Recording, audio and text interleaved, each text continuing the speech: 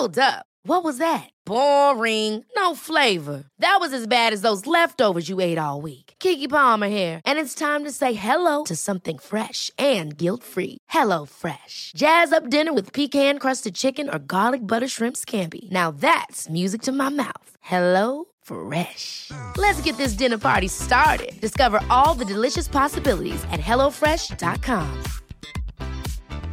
I'm Sandra, and I'm just the professional your small business was looking for. But you didn't hire me because you didn't use LinkedIn Jobs. LinkedIn has professionals you can't find anywhere else, including those who aren't actively looking for a new job, but might be open to the perfect role, like me. In a given month, over 70% of LinkedIn users don't visit other leading job sites. So if you're not looking on LinkedIn, you'll miss out on great candidates, like Sandra. Start hiring professionals like a professional. Post your free job on linkedin.com/achieve today. Hey everybody, this is Tom from American Biography, making a brief pause in my COVID-related hiatus to let you all know about a great new podcast coming out, The Fault Line. The Fault Line is a podcast that attempts to cover the defining moments in our history, things and events that shook us and our world to its very foundation, coming as it did in the aftermath of September 11th, 2001. The Iraq War is one such time. In real time, the world watched our leaders react and make decisions based on fast-paced, sometimes inaccurate, information. However, the Iraq War, as a response to that tragic day, led to an all-time low in the level of public trust in both government and media, which is something we've never fully recovered from. In its first season, renowned journalist David Dimbleby explores the 18 months between 9/11 and the start of the war in Iraq, and how the distrust in the leadership's response to that crisis affects our world today. Make sure you check out The Fault Line, Bush, Blair, and Iraq, which premieres on September 29th on Apple Podcasts, Spotify, Stitcher, or wherever you get great podcasts.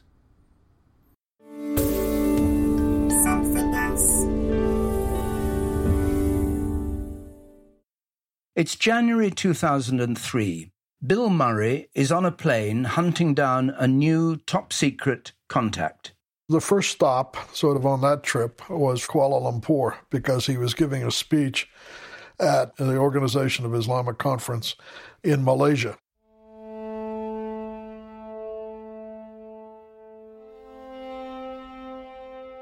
Bill is a senior officer in the CIA, and in 2003 he's the station chief in Paris, one of the top men in Europe, and he's on an urgent mission. He has to find this high-level source, and so he arrives in Kuala Lumpur. And I just missed him. No luck. By the time you take a flight from Washington to Japan, you have to transit through Singapore and then up to Malaysia and etc. I got there before he left, but I was never able to get into the hotel that he was in. Then he left shortly after I arrived. I think the next morning or something he left. The source was off, this time to Jordan. And by the time I arrived in Jordan, in the middle of the night, people met me at the airport and said, he's gone on to Cairo. So Bill gets another flight to Cairo. And arrived there again in the middle of the night and tried to figure out how I was going to get in contact with this guy. And he's in his hotel working out how he's going to make contact with this source when he finds out that he isn't in Cairo at all. In fact, he's gone to Sharm el-Sheikh, the holiday resort on the Red Sea. And I couldn't go to Sharm el-Sheikh because it's too small. I mean, it's just too many people would have recognized me and said, what the hell's he doing here? Bill had spent too long roaming around the Middle East to be inconspicuous. And anyway, Bill is quite a conspicuous person. He's a spy, yes, but he's not exactly in the James Bond mould. He's a big man with greying hair, and unkind people might say he's just a little bit overweight. Anyway, he certainly sticks out in a crowd. So I stayed in Cairo because he was supposed to come back to Cairo. But then at the conference, one of the other Arab leaders gave him a plane ride directly back to Baghdad. So he never came back to Cairo. So I missed him. I tried very hard. At one point, I went all the way around the world in 6 days and 22 hours chasing him. That was February of 2003. February 2003. As Bill was desperately chasing his source around the Middle East, the US President George W. Bush and the UK Prime Minister Tony Blair were calling each other night after night. It is time for us to deal with Saddam Hussein. It's time for us to secure the peace. Discussing what they should do about the president of Iraq, Saddam Hussein. And delivering us safety from what I genuinely believe to be the security threat of the early 21st century. And now is not the time to waver, now is the time to see it through.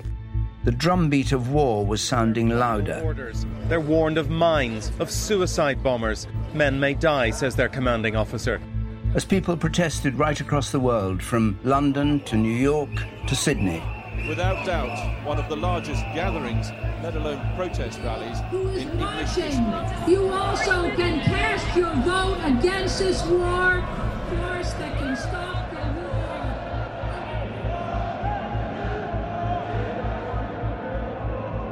But Bill, like those protesters out on the street, still thought there might be a way of stopping the war.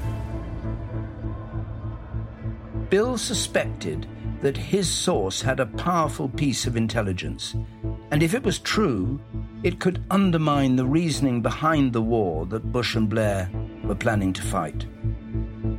I thought it was pretty important. There might be war decisions made on the basis of the intelligence that came out of this. So I thought it was pretty important to pursue this in every way that I could.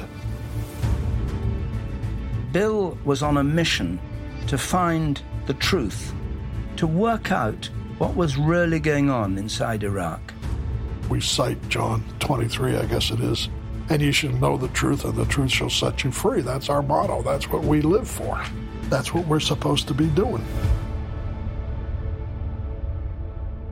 I'm David Dimbleby, and from Something Else, this is The Fault Line, Bush, Blair, and Iraq.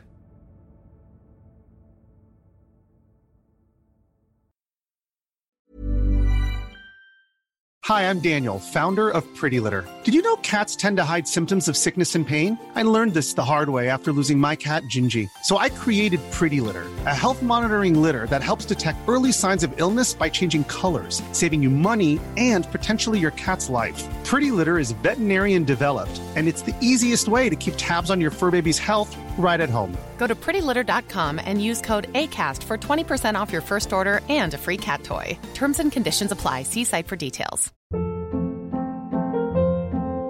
Hold up. What was that? Boring. No flavor. That was as bad as those leftovers you ate all week. Keke Palmer here, and it's time to say hello to something fresh and guilt-free. HelloFresh. Jazz up dinner with pecan-crusted chicken or garlic butter shrimp scampi. Now that's music to my mouth. HelloFresh. Let's get this dinner party started. Discover all the delicious possibilities at HelloFresh.com.